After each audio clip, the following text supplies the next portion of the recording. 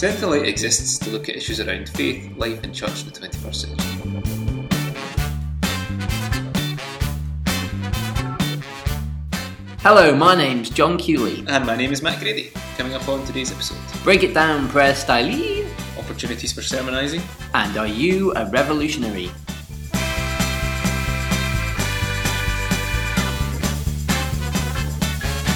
So John, what's happening? Well, with me, there's a lot of stuff going on.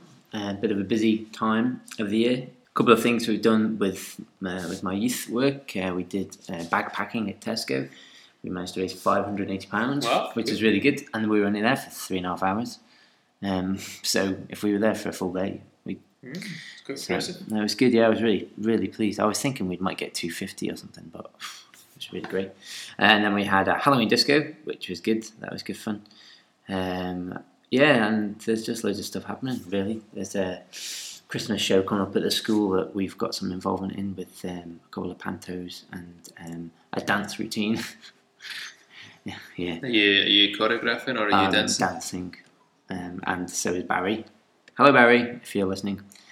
Hope you've practiced. So, yeah, there's quite a lot of stuff going on. I'm looking forward to going away at Christmas for a couple of weeks. Because that means then everything will be done. I won't have any deadlines by that point. Yeah. So, good. yeah, how about you? What's happening with you? Well, let me just think. Well, this isn't happening with me, this is happening with us, I suppose. We've updated the Centrelite feed on iTunes. We have. So people need to, in theory, it should automatically, if you're subscribed to one, it should fix it, but actually it'd be probably quite useful if you just manually subscribe to the new feed or you want to get any new episodes. You might actually, I don't know if that works with people who listen to this, maybe too late already. Yeah, maybe. If you're hearing this, you've done it right. Well done.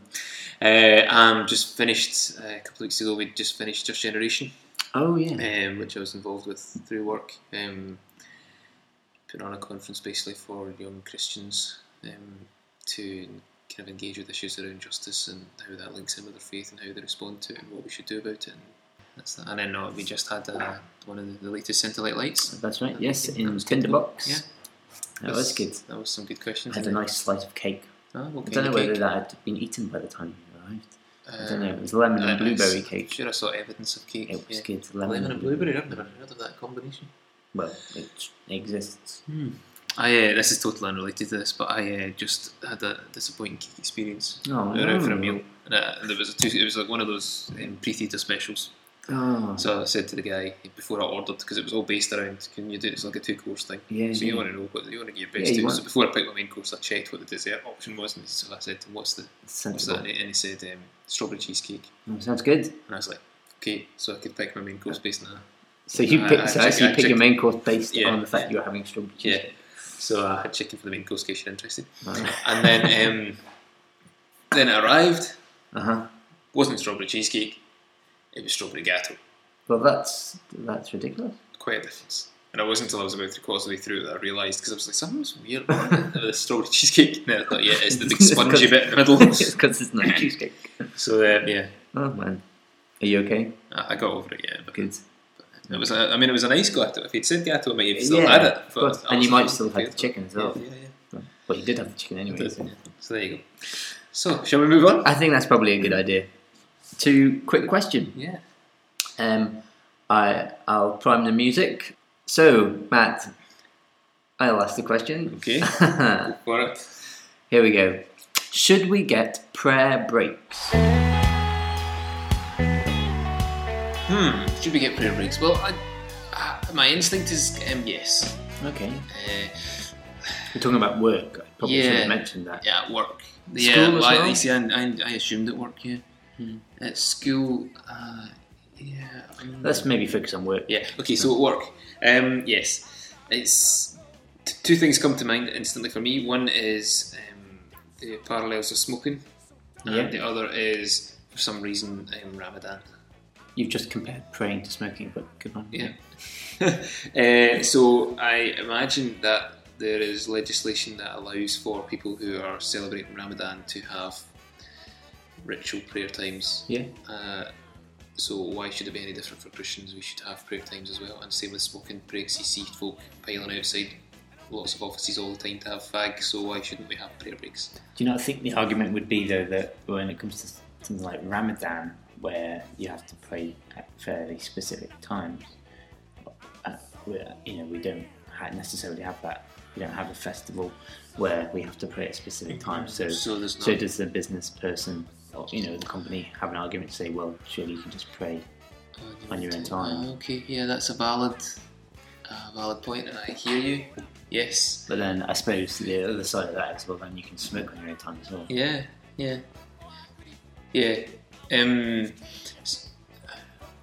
Maybe quick twist to the question: should we get prayer breaks is one thing. Should we take prayer breaks? As in, do Christians have a responsibility to pray over their work at regular intervals in the day? Ideally, yes, I think so. I suppose it can depend on the job you're in. There'll be some jobs where, does it or does it not? I mean, it depends. If you're up a massive tower fixing something, do you just stop working for 5 minutes or so? If you're harnessed into something. If I'm up a massive tower working, I'm pretty much praying constantly. Yeah, that's a good point. Yeah, that's a fair point. But that's what I mean. But you're still working. Yeah. While you're doing it, because you can pray. Yeah. And work. Yeah. But should you actually take time and say, actually, I need time specifically for prayer rather than praying and working? So is it a question then that prayer breaks are not really about prayerful observance and or connecting with God or any of that kind of stuff, but it's an opportunity for witness, because by demanding your prayer break, you're making it obvious to people that you're praying? Yeah, I suppose it's two things. It is a witness, it's I'm praying now, but it's also the giving everything to God. So you're not kind of splitting your time. Yep. You're actually giving everything you've got over that moment to focus on God. Oh, the music has stopped. Question answered? Yeah. Maybe you could, out there in listener land, get onto the Facebook page and give us your thoughts on prayer breaks. Okay, I think it's now time for the discussion.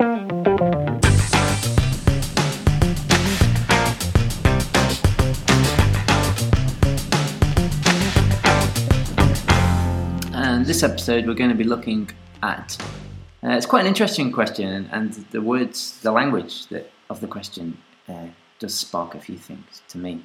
The question is a healthy church revolutionary? Matt, I've asked the question again. I'm kind of taking the lead on that one there. So and I've coughed again. You've coughed again. So what's your initial thoughts on that one?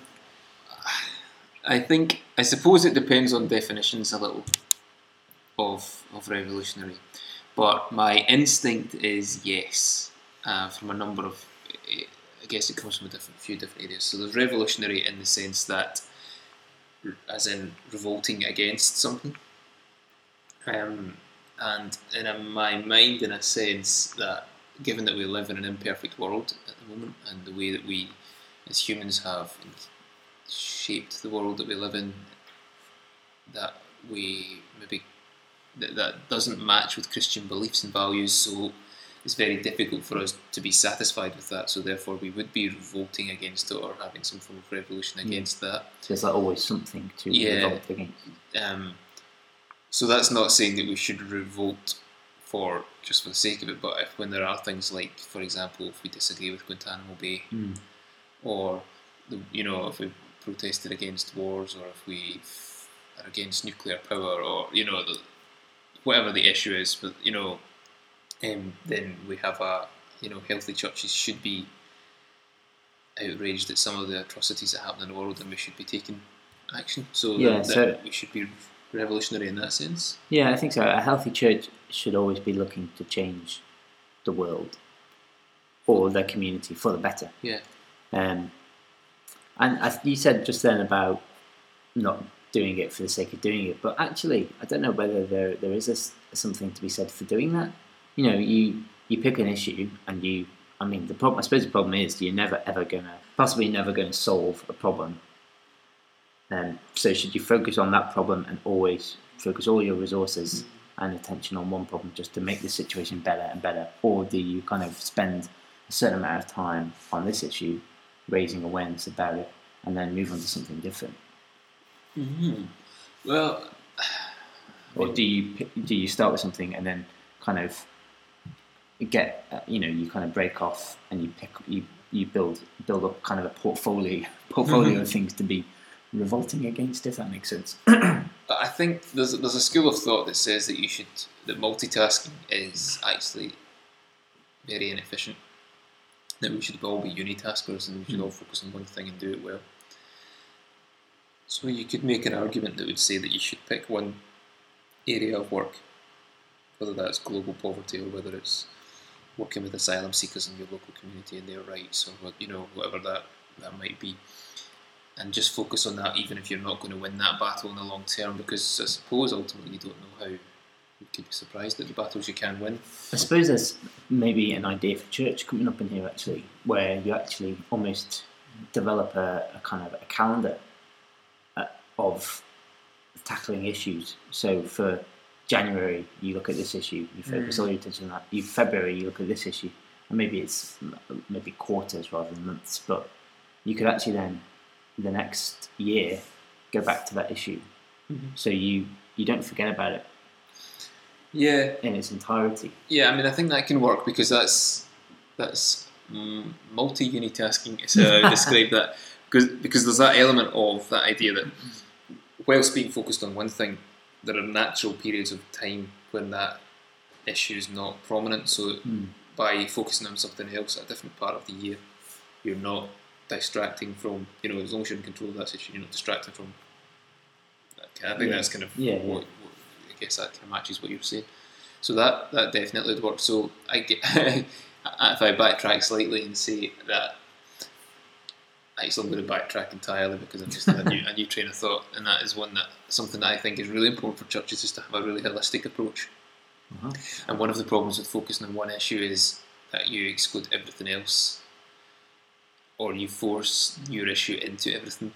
Where it does, and suddenly it becomes, you lose credibility in that sense. So actually, if you're focused on local poverty, for example, so derelict areas of housing in your local community, and you exclude other things, so you don't buy fair trade tea and coffee, and you don't, you buy clothes from sweatshop manufacturer type places and things like that, then you have to make the connections, because the derelict area that you live in, people there may engage in black market stuff like buying DVDs, knocked off videos, things like that. Those things are funded through organised crime. Organised crime gets its money through you can take that chain all the way back. So if farmers in Kenya are earning a decent wage, then they won't be engaging in criminal activities there. So then there won't be people to, there's a whole chain of supply there. Actually, you have to have a totally holistic view. So if you're only focused on local poverty and you don't think about any of those other issues, then actually you could be continuing, you could actually be fueling local poverty. It's really difficult. I think it's difficult because there is so much involved. You've just mentioned 5 or 6 completely different issues, which are all linked to the issue of poverty in itself. So how does one church combat all of that in its entirety? Is it possible, or is it a case of actually recognising that maybe we need to link up with other churches or other organisations? Actually more partnership working. I think so, because I think what I would emphasise is, I guess I should make a decision of where I'm standing on this multitasking, unitasking. I guess what I'm saying is that you have to have an overview of everything, but you can focus and campaign on one issue, but you have to know how these other things impact on it and not exclude them. And partnership working is a great way to do that, because you can focus on your area, and the people with the skills on international stuff can focus on that stuff. The people with the skills on environmental care could focus on that. There's a whole range of stuff. The people who are focused on the rights of Christians in the UK or something, can focus on that. So I suppose what might be useful is that if you're working with your community, you're actually wanting to get people from the community on board with what you're doing. So actually, they start to agree with your stance, in terms of knock off DVDs and things like that. If you're trying to empower people to not do that, then that message will eventually get round, and then you'll get people who become passionate about that, who can then get involved, and actually can get involved on a particular aspect, and that can happen all the way through the chain, with various issues, rather than it being here's a problem, we must solve it, be solved problem, rather than actually this is an issue for the community and they need to take responsibility for it. Sorry, go on. I was just going to ask you another question, kind of linked to that. So we're thinking revolutionary and big, massive themes outwardly, but what about inwardly? What do you think about the church being revolutionary inwardly? Does it? What do you mean, to actually revolutionise the church itself? Yeah, I think so. I think for me, revolutionary is a word that's quite, the ideas are quite fluid. It's always a constant reflecting.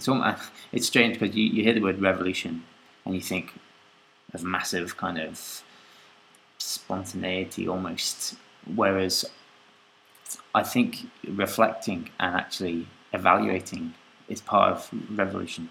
You actually reflect on what your church is doing and whether it's making an impact in the area that you want it to. If it's not, then you change it. And I think that's the same for church as well. If you're doing a particular style of worship or praying in a particular way as a church, and it's you feel that it's not reaching out or that it's not being of benefit to the members, then you've got to do something about it. Otherwise, you just get stagnant. Yeah. And I'm fairly sure God wouldn't be happy with a stagnant faith. I'm kind of come around to the idea that actually maybe it's revolutionaries, perhaps has good connotations around like kind of violent overthrow or something. Yeah. But actually, it can be subversive.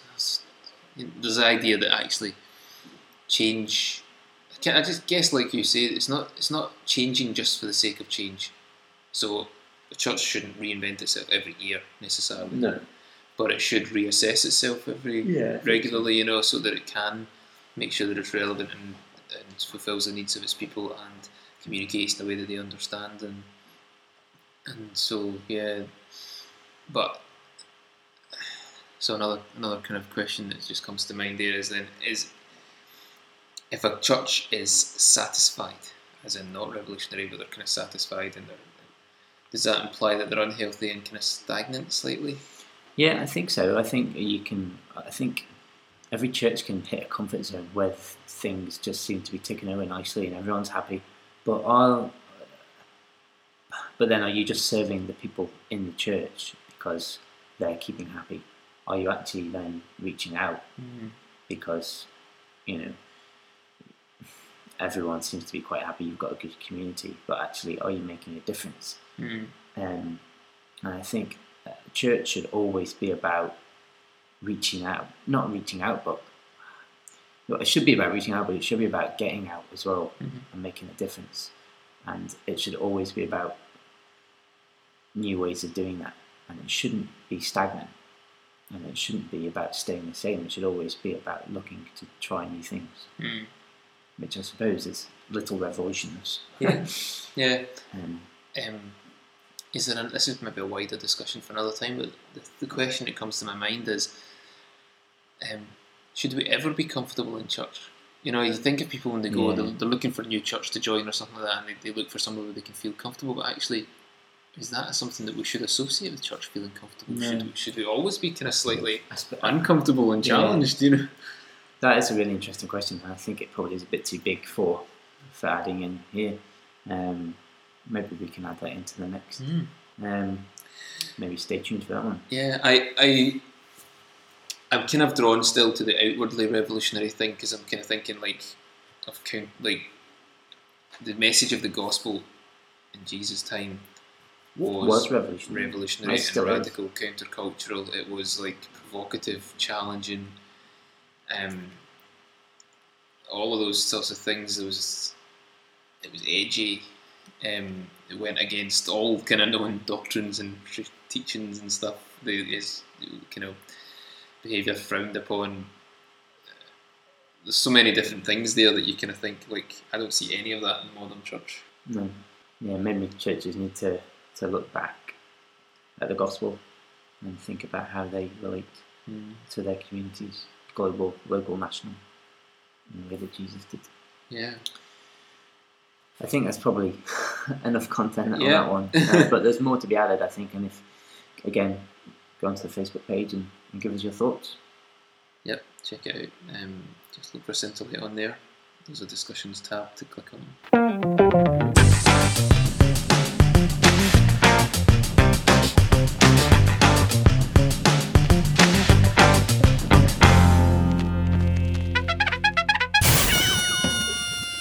So it's time for us to move on to funny things. It is.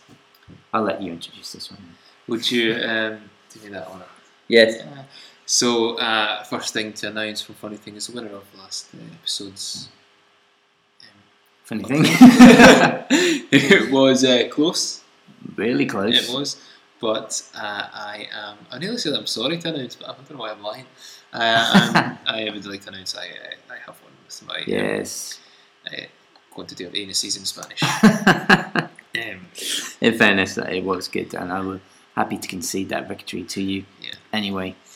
Very magnanimous, is that the word? That is, yes, very good. You're full of the big words today. Yeah, got a dictionary out. So, we need to find out who's going to go first, I suppose. So, what shall we toss? Not the teapot. No, teapot's not a good idea. What else have we got over there? On the bookshelf a coaster with strawberries on one side and the usual cork service on the other. Yes. Would you like the usual cork service, or would you like the I'd like strawberries? the usual cork service. Okay, so the cork. Cork for John, Up. strawberries for Matt. Okay. It's strawberries landing on both our computers. Nice throw, man. So go for it. So my funny thing is, was one day I destroyed my friend's computer and they punched me in the face. So my funny thing is one of those things that you could literally imagine someone on like some awkward TV show doing. Like Ross out of Friends especially comes to mind. So I'm at work. I'm running an event, a training event for volunteers, and one of my colleagues has got a volunteer involved. So I've never met this volunteer, Okay. Don't know them, okay? I've been introduced to them already halfway through the day, in the morning. This is now halfway through the day, and he kind of comes up to me, and we're, 2 feet away, right? So we're having a discussion, and he opens up, so how you doing, man? And he kind of puts his hand up, and I just kind of awkwardly, kind of like, yeah, I'm alright, and I high-fived him. and then I was just kind of like, now, anybody who knows me would know that I'm not generally the sort of person who kind of high-fives folk. That's not my normal mode of introducing myself. So then we just had this kind of awkward kind of, and then it kind of occurred to me, maybe he wasn't going to high-five, maybe he was just like fixing his hair, or he was just stretching his arm or something. So then for the rest of the conversation, all I could think about was, High five. I just randomly high-fived this guy, and is this cool or not cool with him? So I just then had to carry on as though like show me, man, come on, we always high-five. Is that what you guys do? So then I was mortified, so then I just kind of avoided him the rest of the day. And to this day I still, because you can't just ask him, oh, so we just high-fived there. Was that what you were expecting? Or not? Because I could take the high-five back. You should have gone around and high-fived everyone else. Yes, just to cover up. So yeah, that is my socially inept funny thing. That is funny. Mine is kind of a social type of situation, but it's very different. I was walking down to see you actually a few weeks ago, and I was walking. It's about half an hour walk, and I'm quite competitive. And this guy passed me. I wasn't really walking fast at the time, but he passed me. I thought, I'll let him go. It's fine. But he wasn't going very far ahead of me, and we were walking in the same direction. I thought, you know what? I'm going to walk a bit faster. So I walked up to him, and I was walking behind him. And then I thought, you know what? I'm going to take him. So I walked past him. And then we got to some traffic lights, and he caught me up. So I had to wait for the green man. But then there was this other guy as well that had kind of walked up beside us. And you could see that all three of us were itching to get across to the other side of the road. And it was like Formula 1 with waiting for the red light to go out. and the green light came on, and the three of us just tanked it across the road. But this new guy that joined was so wanting to stay ahead of us that he wasn't fast enough to walk. So every now and again he would just skip. He'd skip ahead a few paces, and then we'd kind of catch him up. And this was happened all. If you know Glasgow, if you know the West End of Glasgow, this happened all the way down Byres Road. All three of us. This is kind of 8:30, 9 o'clock in the morning, so there's loads of people around. We were just tanking it down the road. It was hilarious. I had to cross the road, so I lost a couple of seconds in doing that. But I was looking back across to the other two, and the guy was still skipping away to try and keep ahead of the other guy. Oh, I was in hysterics. It was so funny. Oh, that's hilarious. Talk about competitive walking for a Thursday morning. Yeah, I recommend it. It was good fun. Oh, that's superb. Okay, so get on the Facebook page, or tweet us on Twitter. Yeah. And just say that you're voting for Funny Thing of episode 6, season 2, and just say who you want to vote there for. So John and his competitive walking, yeah, or my awkward high five. Okay, let's move on. I think it's time for Spiritual Caffeine. So this episode of Spiritual Caffeine, we're looking around this idea of preparing and writing a sermon, and we're thinking that even for people who aren't ever maybe going to deliver that, they're not preachers, they might never actually do the sermon, that actually there's something to be gained by preparing one. Maybe you want to elaborate on.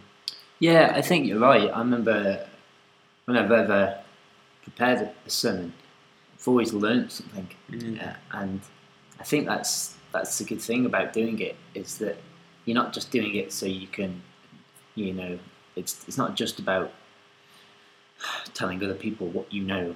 I think a good sermon is when you've actually got into the issue and found out new information, and it's not just about knowledge, it's about your heart as well. It's about learning something new about God and how He responds to you and to the church or to a particular issue in your life. Sure. And that always happens whenever I prepared a sermon. It might be a little thing, or it might be a big kind of thing that's helped me. So it can take as long or as short kind of as you want it to do, and you don't have to sit down and spend 3 hours. You could sit down, spend 15 minutes, come back to it another day. Yeah. Do you know what I mean? Just keep building on it. A good way to prepare sermons, if any of you that haven't ever done it, obviously look at the verse, find a verse that you're interested in, but then look at the passage as a whole and the context of the book to get a feeling of how the whole thing was written, and then maybe find some commentaries on that passage as well. Find out what other people are saying about it, and then if it's a particular issue, then maybe do some reading around that issue as well. And it's just a really good way of learning. Yeah, I think so. I think I heard the preacher say once, I get far more out of this than you do. Yeah, he's talking about sermon aside, and also I like the idea that the best sermons ever in history, probably, they weren't written by man, they were written by God and just delivered by man. Aye, that's so true. So, it's not, the more you can delve into that stuff and prepare it, then hopefully God will be speaking to you through that. So, it's a lot of listening, a lot of discerning. John, a lot of listening to what God's trying to say to you is required in preparing a sermon. People can, when they think about sermons preparing, they probably think it's quite a dry, I have to do this kind of thing. But actually, it's a really fascinating experience when you get into it. Yeah, because lots of people do say things like you don't learn things properly until you have to teach it to someone else. That's true. Or explain it to someone else. So so that's our idea for Spiritual Caffeine. Yep. For this episode. So enjoy that one. And I suppose that's it for this episode. Yes. Yeah. We just need to sum up a couple of things. Yeah. Remember that we've changed the iTunes feed, so you need to check that out. That's right. Get on the new one. If you have any ideas for church, we'd love to hear them. Again, go onto Facebook and add them onto the discussion tab of Centre Light. We announced last episode that we're using Twitter now. That's right, yeah. So get on there and tweet us. Yeah, Centre Light, all one word. Yeah, tweet it up. Tweet it up big time. Aye? Right. I think that's probably it.